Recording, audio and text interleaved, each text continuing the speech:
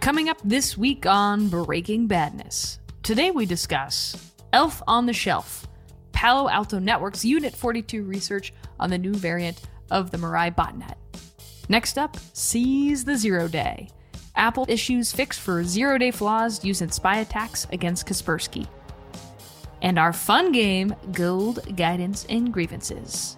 Breaking Badness is next.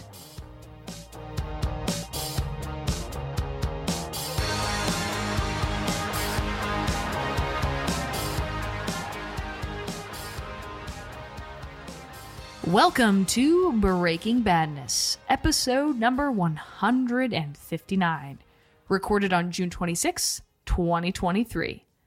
I'm your co-host, Kelsey, nothing botnet LaBelle. With me, co-host Tim, not my cup of IoT, Helming. And last, but certainly not least, Ian, rushing to update the big board Campbell. Welcome. There are lots of big boards that could be updated. A little bit of a noisy weekend news-wise in that region of the world, one might say. Yeah. It's been fun for someone that watches news exhaustively. I might have run out of coffee. Yeah, so for people in the future listening to this, we're recording this a couple days after this. Well, people are calling it maybe an attempted coup in Russia. I think that's probably putting it a little bit strongly, but that interesting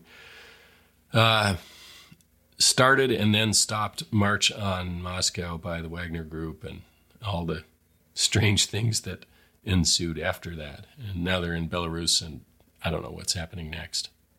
But it might not be a coup.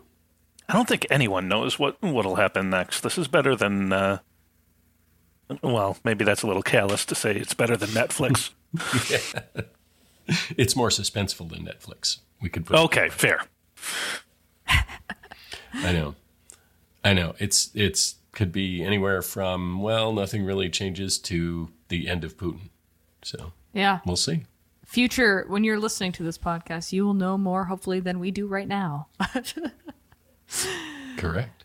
Yes, indeed. Well, let's talk about some security stuff. So Elf on the Shelf.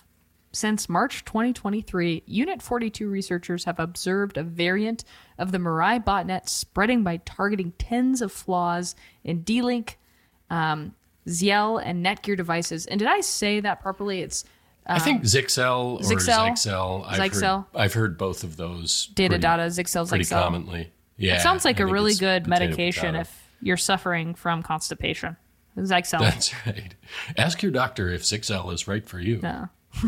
Symptoms include death. Symptoms include DDoS. DDoS. Oh, gosh. The Mirai also sounds like a pharmaceutical company. Or a car. Actually, there might have been a car called the Mirai at some point. Mirai means future in Japan. Oh. In Japan. Well, in Japan, in only in Japan. So, yeah, that's right. It means it in Japanese, but if you're not in Japan, it still doesn't mean that. Anyway, yeah, there's probably a car called that. Oh, well, Tim, you mentioned in our internal Slack that we haven't discussed Mirai in a while. Can you just remind us, provide a brief overview of what we've covered previously and just give people a TLDR? Yeah, absolutely. So DDoS is generally not one of the threat types that gets a huge amount of attention, and there's a number of reasons for that. So generally, these attacks are more in the matter of nuisances than destructive, and they also tend to be temporary. So the DDoS happens, it gets mitigated, it passes. And in saying all this, I don't want to minimize the amount of pain that they can cause for organizations that targeted by the DDoS, but they don't tend to have a super lasting impact the way when you think of phishing or ransomware or espionage campaigns or the supply chain attacks like SolarWinds and so forth. But if you look at the history of DDoS, which if you go back far enough toward the Big Bang, it was just DOS, denial of service, but it has been distributed for many years now. You'll see that it's just been this constantly escalating thing. The numbers get higher and higher. We regularly see new records set for the total amount of traffic that a particular attack involves, or how many hosts have been recruited into the botnet to mount that attack, and so forth. And so against that whole backdrop, we have Mirai, which is, I think, probably the best known DDoS botnet at this point. It's very large, and it's pulled off some fairly impressive attacks. I mean, there's this thing with DDoS attacks over the last few years where obviously they suck, like all attacks suck, but there's almost admiration that you see for how much traffic they're able to send. You know, when a terabyte was first hit, or a terabit, I should say, that becomes a pretty big. That's a fairly impressive number, and it's just going to keep on going up from here. But anyway, Mirai is I think the most famous DDoS botnet. Tim, are you familiar with nature's DDoS? Oh, probably, but say more. Good old solar eclipse. Oh, yeah. That's nature's DDoS. Well, I don't know if it's distributed. Just a DOS. Because, excuse me. Pardon. That's right. It's the moon is the only party involved in doing the denial of sun. Your denial of sun. Well, you could DOS. say that we get denial of sun attacks in Seattle for most of the year, and that's a cloud problem, as so much of security is. A cloud problem. Well played, Tim. Well played indeed. I do feel like I shouldn't complain. It's beautiful in Seattle right now, so the mitigations are working. Except for our director of research, or VP of research, who is very sunburned right now. He might disagree. True. I also feel like there's a movie to be made called The Host, but it's like a DDoS or a DOS movie instead of an alien movie. The Host. Lots of ideas, plenty of time. We'll execute, certainly. So going back to present day, what is the goal of the new variant of this botnet? Is the focus still IoT devices mostly, or? Sure. So when we're talking about DDoS botnets, there are actually kind of two levels of targets. So one kind of target, which is what this article is talking about, is targeting the devices that are going to be the bots in the bot army. So what you're trying to recruit. And then, of course, the other level of target is who you're going to DOS when the time comes to pull the trigger on that attack. And so this article is about a variety of different vulnerabilities that this new variant is targeting in order to recruit more of these devices into the botnet. And it does kind of underscore the terrible, really lamentable state of security for IoT devices, which all of our listeners probably have one form of or another, in the form of like home routers are one of the things that are most commonly targeted, of course, because they are by definition exposed to the internet. And unfortunately, those interfaces that are exposed to the internet are not always as protected as we want them to be. No. I know. It's shocking, isn't it? Not true. Say it's not true. Everybody go unplug your router, but not until after you've downloaded the complete episode that you're listening to. Oh, man. Well, Tim, I'm curious. How do you think these actors have been avoiding detection? Well, Kelsey, do you want the snarky answer or the helpful answer? Both, always. Oh, of course. All right. The snarky answer is that nobody looks at their damn IoT devices to see if there are rogue processes running on them. That's not quite true, but it's more true than probably we'd like it to be. So one could argue that in a lot of cases, they probably don't have to do a whole lot to cover their tracks. But in this case, once the bot client has executed on the targeted device, the shell script downloader deletes the client executable file to help avoid detection. So for the folks that are out there actually looking at these devices and scanning them and trying to keep them up to date, that makes their job a little bit harder. And that's really the goal, right? Just make it a little bit harder, a little bit more expensive. Like things weren't hard enough for everyone already. No kidding. Especially in this timeline. Where did it branch? I mean, it was always kind of messed up, but man, that's a whole other podcast.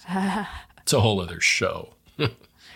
Speaking of that, have either of you watched, there's a Netflix documentary on this idea of infinity and if it exists, talking to like physicists and mathematicians and such?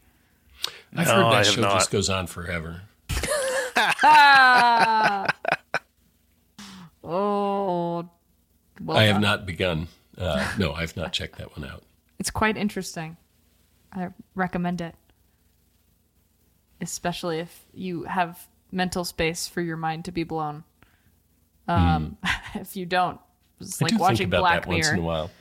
You know, there are certain things that when parents tell their kids about it when they're little, it's just going to mess with the kid. And so the idea that the universe just goes on forever and ever is something that can get a little kid, at least me. I don't know if I was typical or not. Probably not. I don't know. I spend a lot of time pondering that. How does that work? It's like the other one is don't tell little kids that the color white is made of the combination of all the colors, because then they'll do what I did when I was like 3 or 4 and get out their finger paints and mix up all the colors, waiting for it to miraculously become white.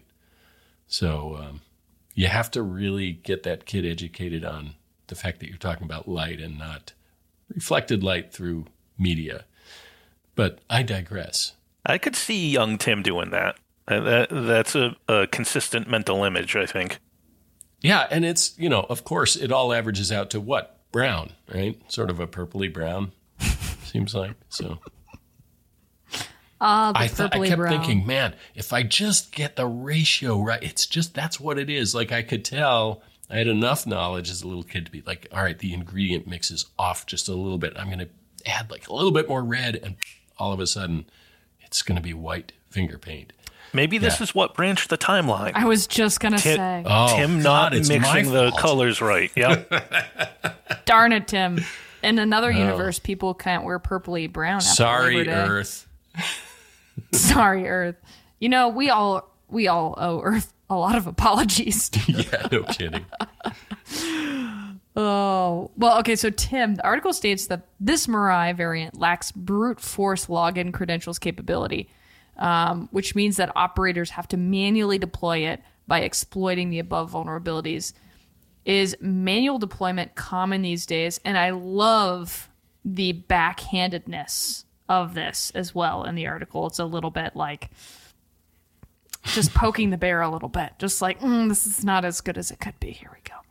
Yeah, actually, I kind of wish that the article had gone into more detail about that, because it can't possibly mean that they literally some human has to get this thing implanted on all these different devices. I think it just means they have to trigger the process that goes out and hunts for vulnerable devices and then logs the thing in. But I don't know that for sure. So there's not quite as much detail on that aspect as I would have liked. But in general, we can say the whole idea of botnets, and really of how any modern large-scale malware tends to work, is it's much more automated than not, because this is all a scale game for the attackers, unless you're talking about something super highly targeted, a specific espionage event or something, as opposed to a scattergun type of attack where you're just trying to get as big numbers as you possibly can.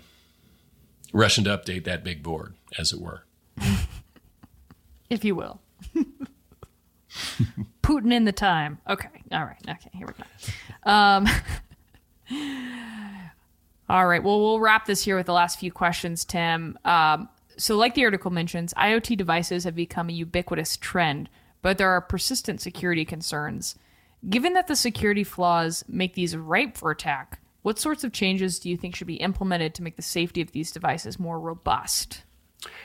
How much time do you have? I think there's quite a lot. But 5 hours were edited from this podcast. Yeah. I mean, if to be semi-serious for a minute.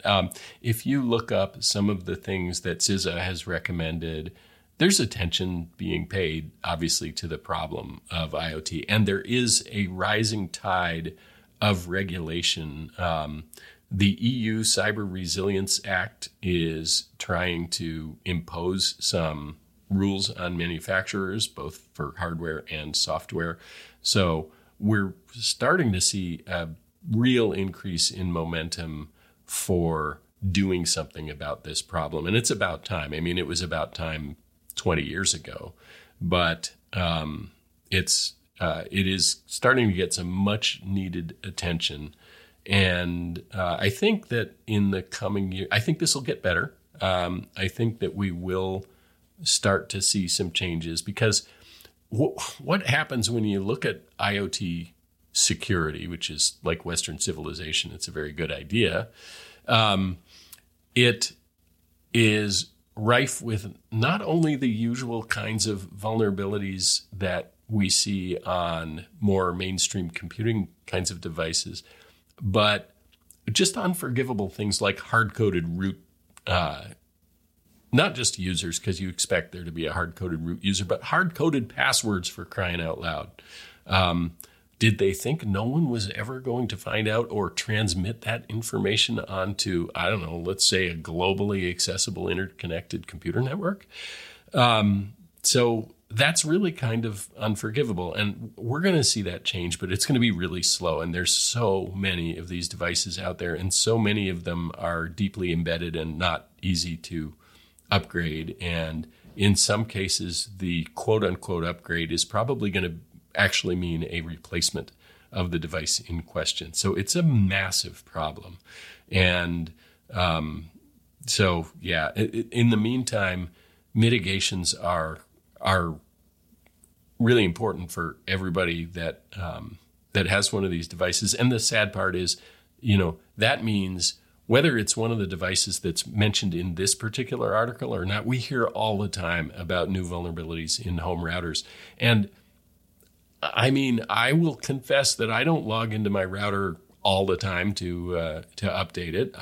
I should, but if I don't do that, and I know I'm not alone, even as somebody in InfoSec, think about all the millions of people that don't know the first thing. They barely know, couldn't even tell you what a router does, except that what it does is fail often and make their internet not work, and then they have to unplug it and plug it back in again. So we've got a long way to go and a short time to get there. Eastbound. Wait a minute. I'm thinking of the wrong movie now. Anyway, did that answer your question? Yeah, my snarky response would have just been like, can we do an updated Boston Tea Party here?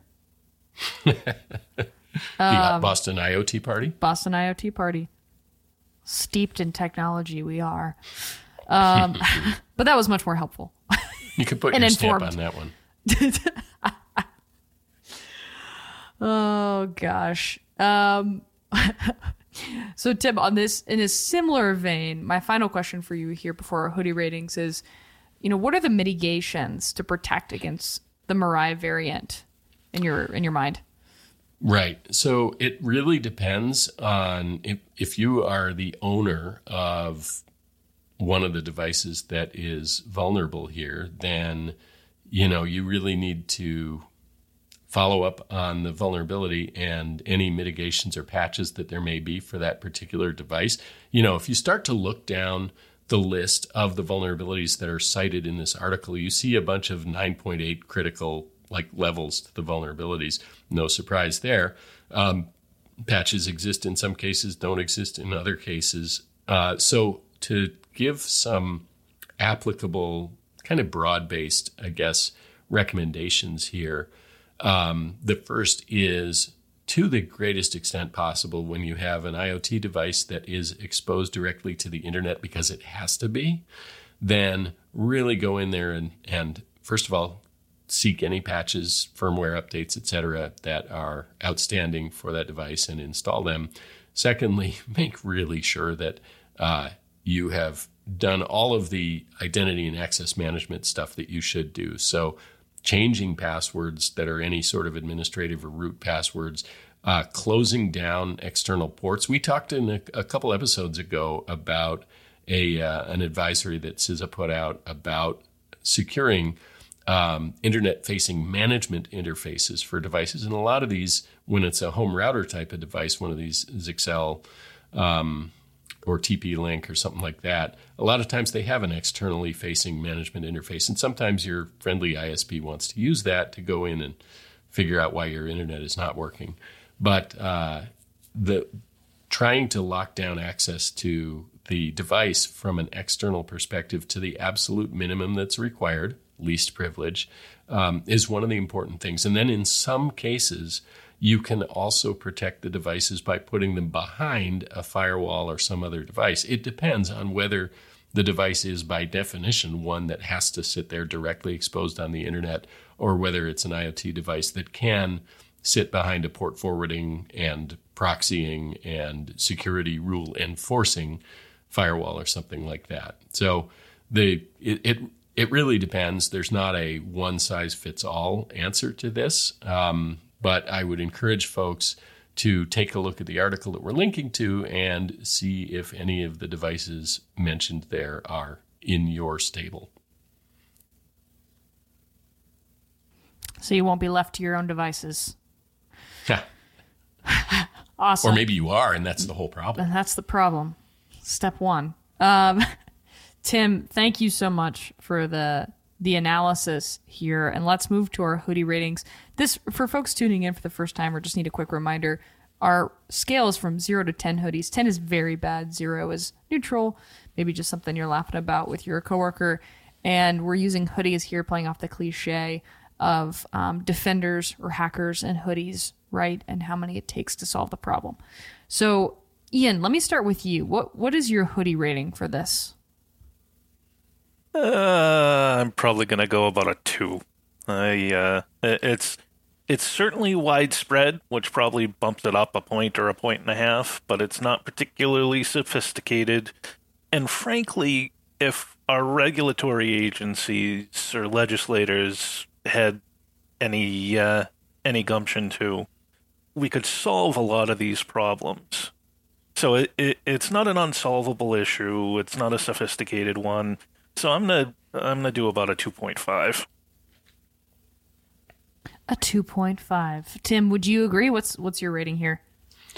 Well, keep in mind there are a few things here. To quote the Big Lebowski, this is a very complicated case. A lot of ins, a lot of outs, a lot of what have yous, and that all contributes to the answer that I'm about to stumble through, which is that. For one thing, don't forget that the same vulnerabilities that let somebody recruit your Zixel router into a Mirai botnet could also allow somebody potentially to take control of the device, and depending on which vulnerability it is, and then have a beachhead into your own network for entirely different reasons. So the vulnerabilities themselves that are part of this are, for individuals that have those devices, potentially very critical.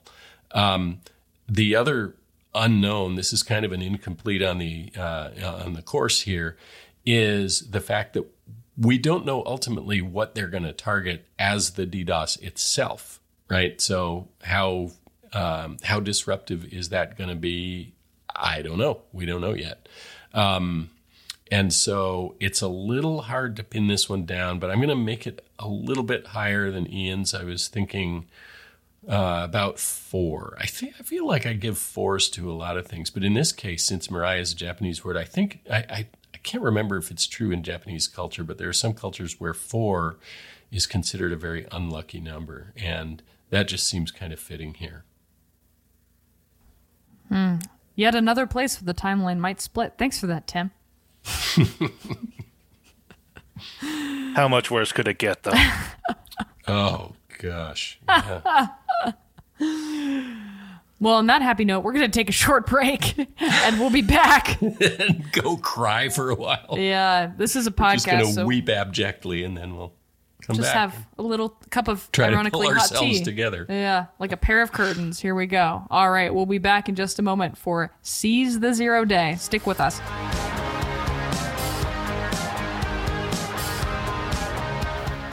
Heyo, security nerds, and obviously that's a compliment. We all on the Breaking Badness crew certainly consider ourselves proud security nerds. If you're enjoying this show, why not take a moment to share it with a friend or 20? And if you have another moment, a review and rating will really help us spread the 10 chocolate chip goody love all over the series of tubes. Oh, I'm not sure that sounded right. Well, anyway, we couldn't do this without you, our audience. We're so glad you're here. And now, back to the show.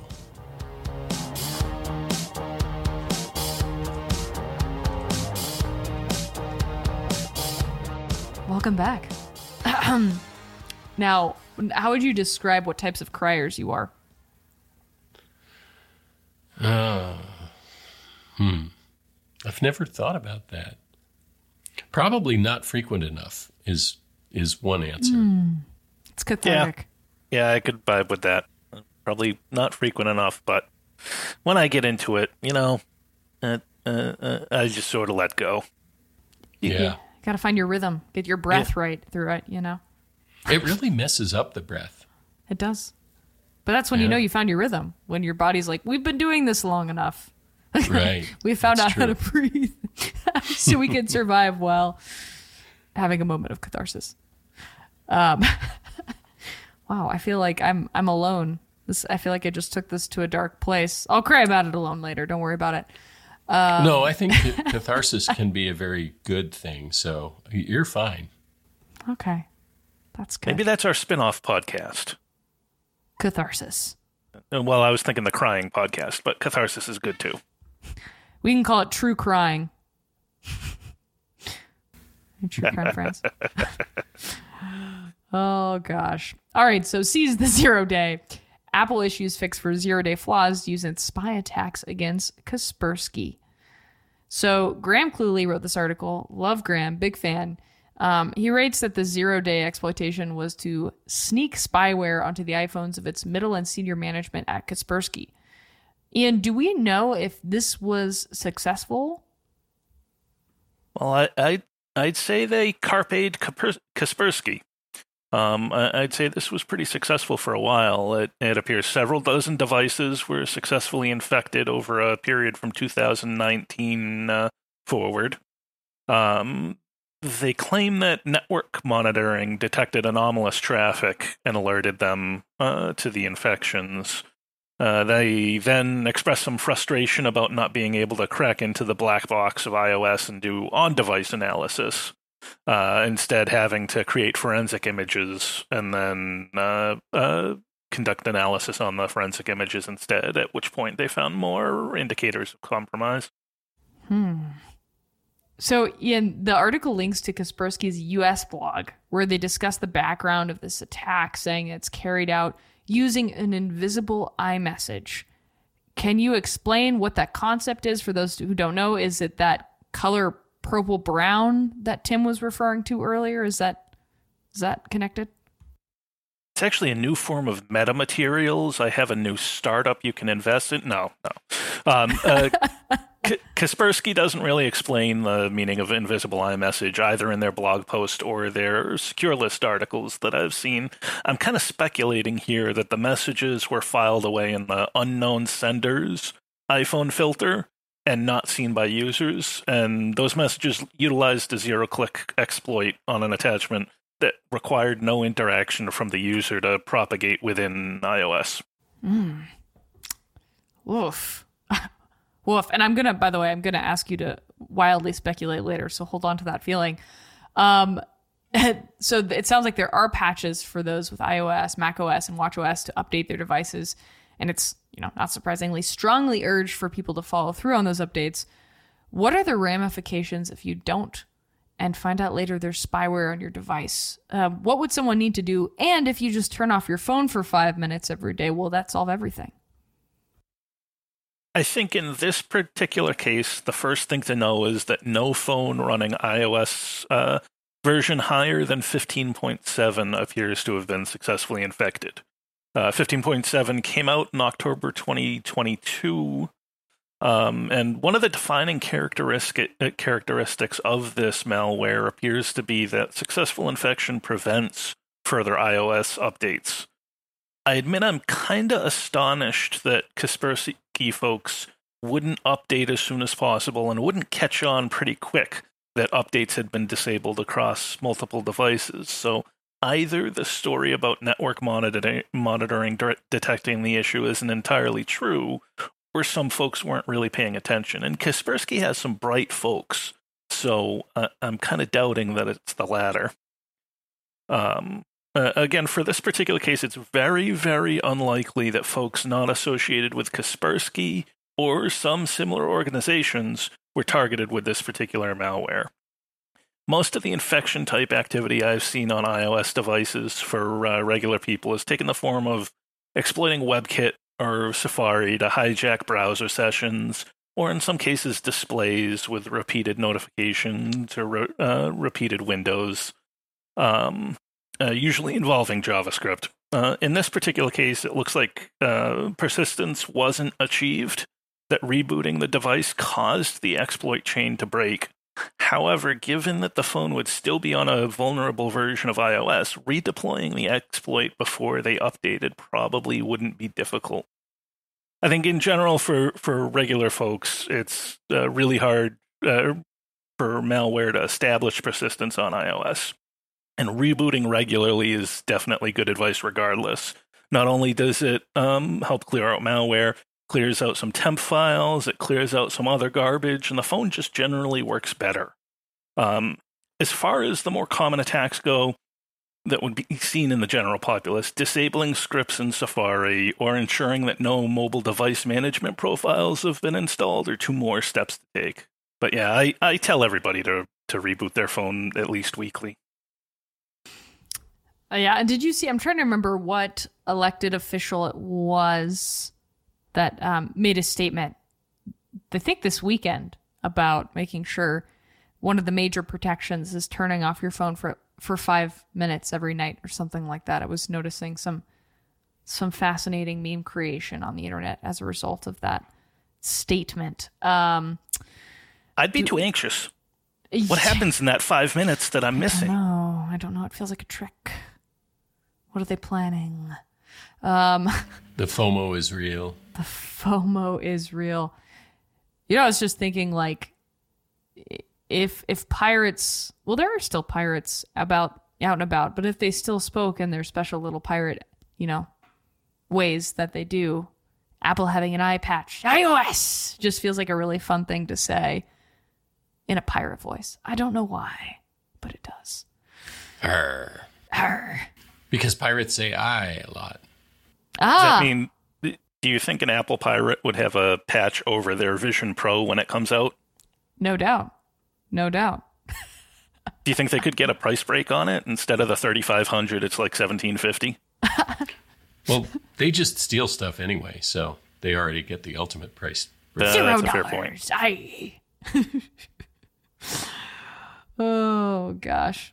Well, here's where I ask you to speculate wildly.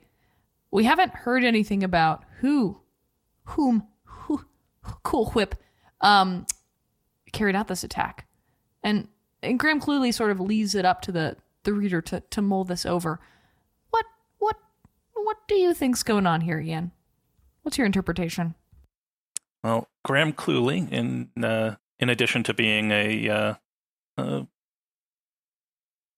gentleman and a scholar, has a excellent skill at understatement.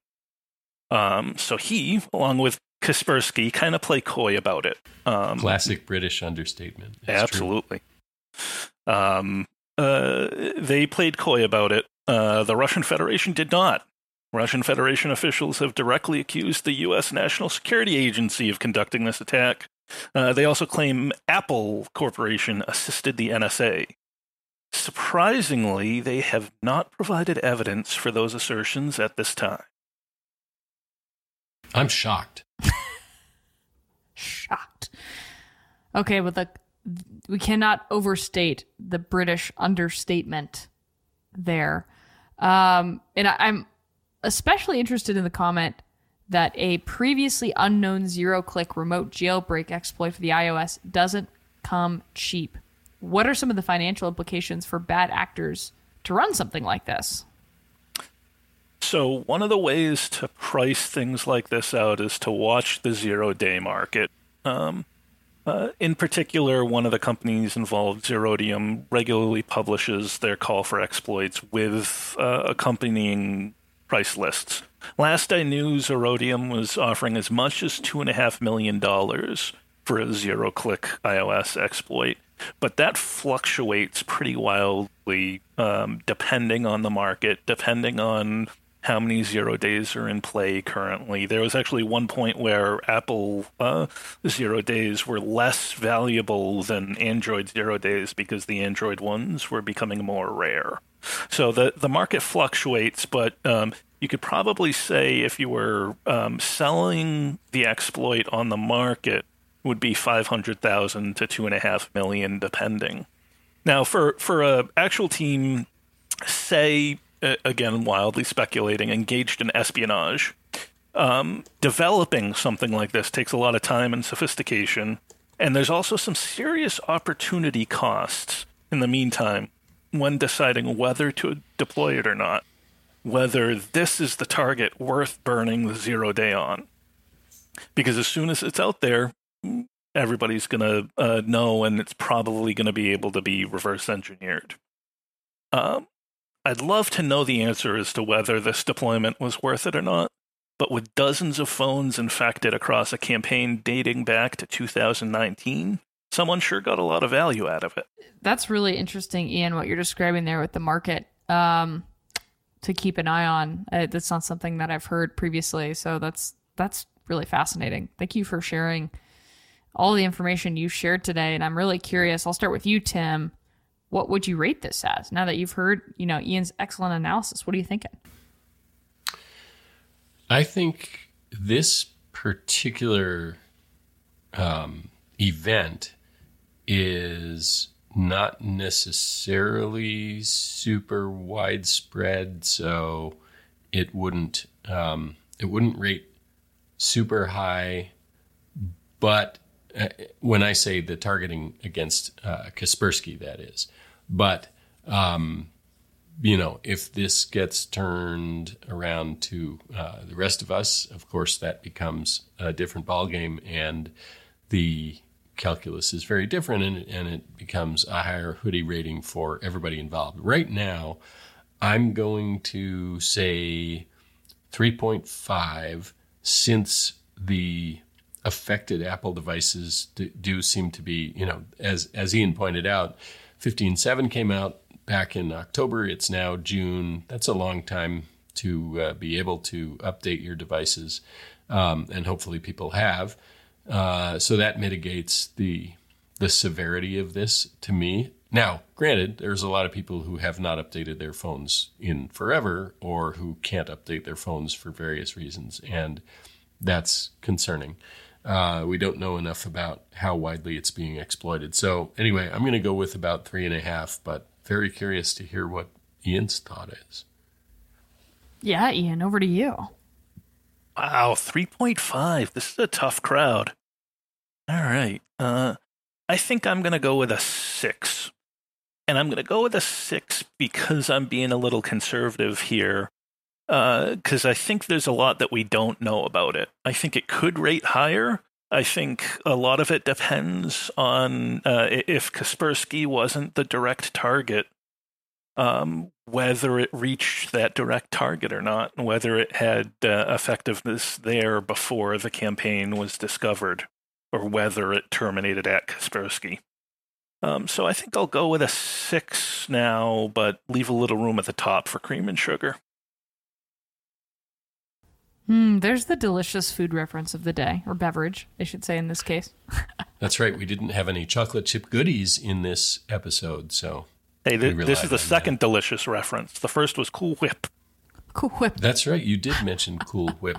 Yeah, and I agree. I'm going to go along with delicious there. Cool Whip is horrible. It's probably made of petroleum, but I can't help it. I kind of like the way this stuff tastes. It's got good texture. Like when you say it, whip. It tastes like whip. Right, and but that's cool. true. That's true. That's a very good observation, because when you pronounce it whip, what are you doing? You're getting some extra air in there. And that's what they do with Cool Whip. Cool Nicely Whip. done, Kelsey. That just worked on so many levels. Tonight we all feast on Cool Whip. Put Cool Whip in my cup of coffee. That's the extra room for cream right there. In cocoa, like I pretty much feel like for me, it's a personal rule that if it snows, there must be cocoa with Cool Whip in it. If you don't have that, the space-time continuum does split. And we've been talking about that sort of thing a lot these days. I mean, these minutes. Hey, I'm just saying the Ghostbusters crossed their proton pack beam, saved the universe. So what's the worst that could happen if we're splitting the timeline again? Maybe we need those guys. Maybe we can be those guys, Tim. Oh, I like it. Yeah.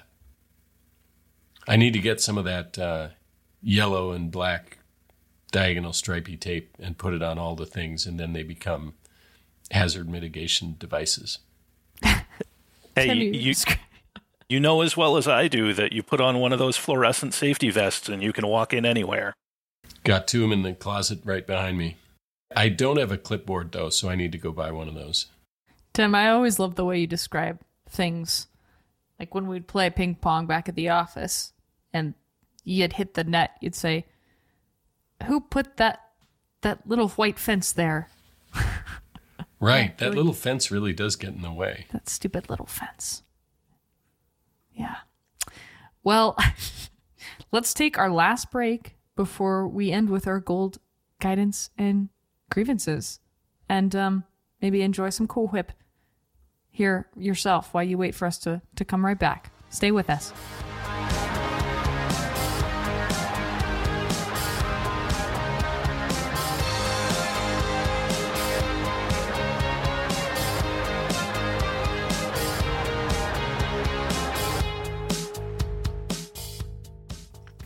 You realize if I was really evil in post-production, I could just change that.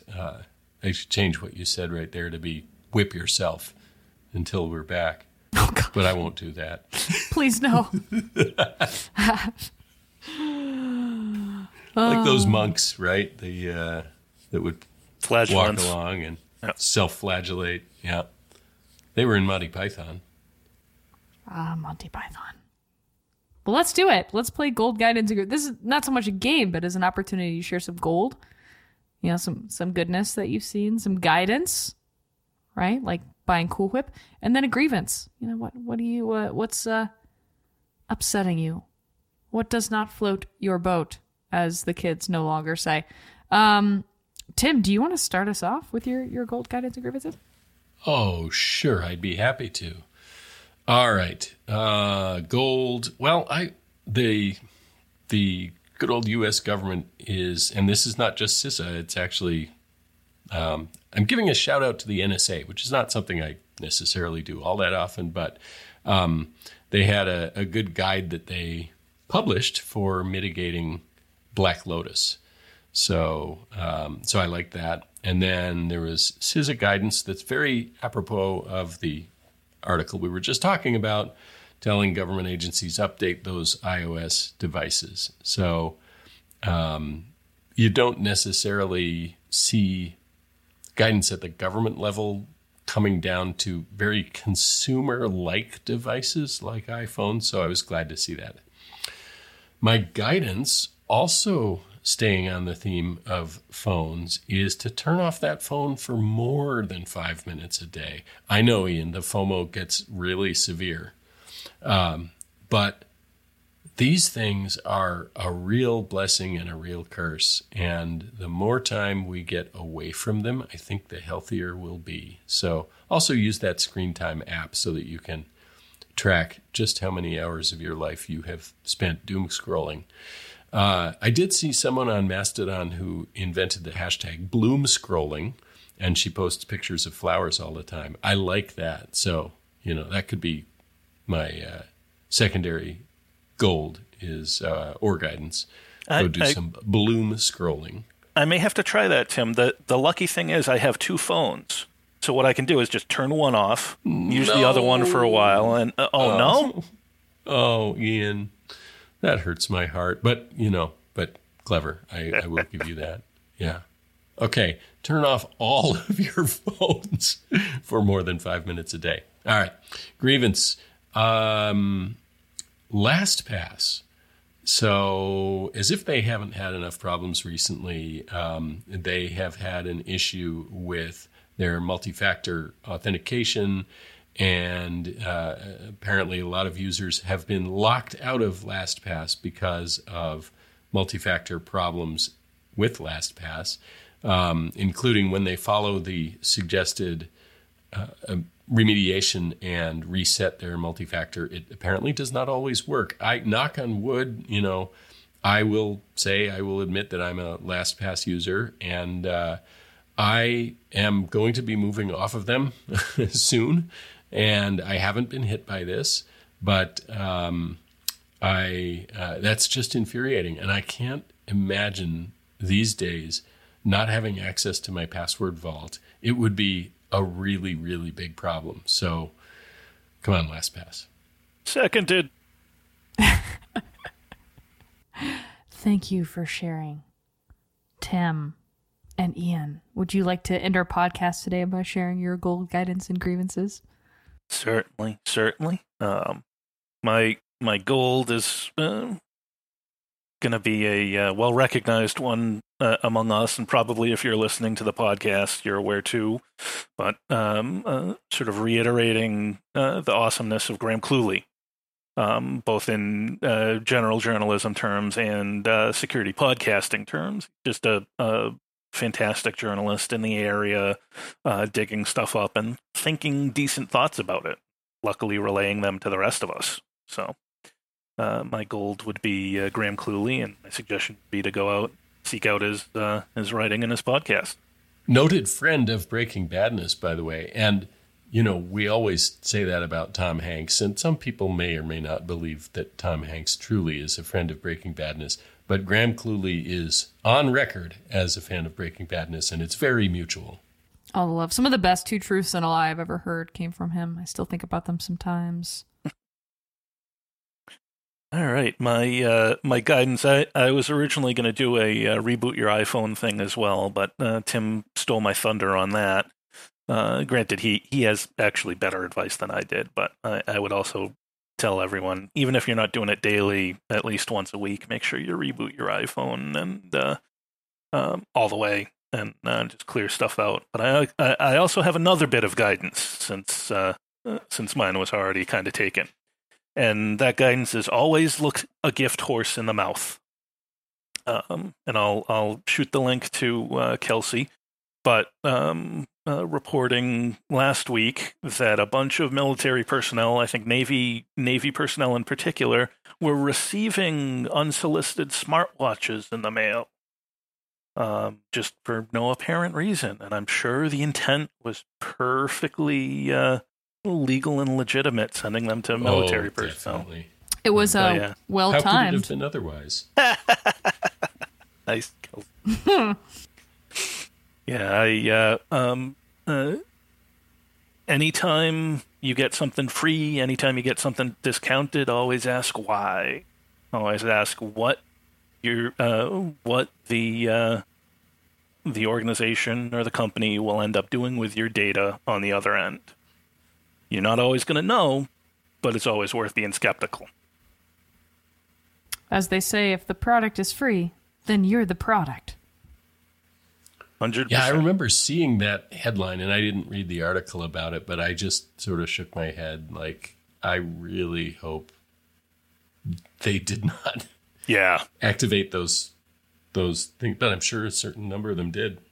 Well, you remember a couple of years ago, the Strava heat map fiasco that unmasked a bunch of secret military facilities because people were running around with their Strava bracelets on and mapping their runs.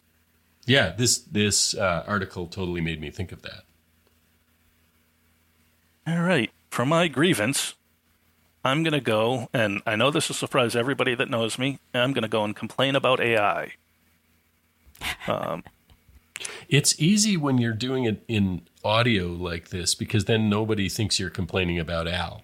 That's true. So the Swiss Federal Institute of Technology commissioned a study, or just released the study. I don't believe it's been peer-reviewed yet, but one of the conclusions that came out of it was between 33% and 46% of workers on platforms like Amazon's Mechanical Turk used AI to automate work typically done by humans needed to train AI systems. So again, these are mechanical Turk tasks being farmed out to underpaid people to further inform AI that these workers are then using AI to inform. Of course, we know technically that's going to poison data sets in all sorts of ways. And these companies relying on underpaid labor, or in a lot of cases unpaid labor, for AI and machine learning data sets and similar, have no grasp of the harm that it's that's going to end up with these poison data sets. They're already seeing in some of the further image diffusion checkpoints when training it in data sets that weren't properly sourced, they see degradation of the ability of the model to do better images. And I'm not going to be surprised if stuff like ChatGPT gets hobbled by the same. So it's just deployment all over the place without thinking about second and third order problems. But hey, is this going to slow down the arrival of the singularity?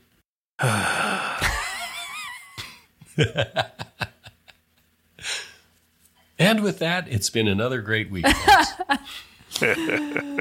Oh my gosh. Yeah, this has been a great episode. Thank you both for joining. And yeah, it's always a pleasure. I hope everyone's having a great week. And we will not be back next week in observance of Independence Day, but you can expect to hear from us very soon. So everyone stay safe out there. And yeah, happy Independence Day. We'll see y'all soon. Ian, awesome to have you on again. Thank you. Great to be here, and always great to talk to you both. Cheers. TTFN. That's about all we have for this week. You can find us on Twitter @DomainTools. All of the articles and IOCs mentioned today will be included in our blog post, which can be found at domaintools.com/resources/podcasts. Catch us every Wednesday at 9 a.m. Pacific time when we publish our podcast and blog. We'll see you next week on another episode of Breaking Badness. Until then, remember, don't drink and click.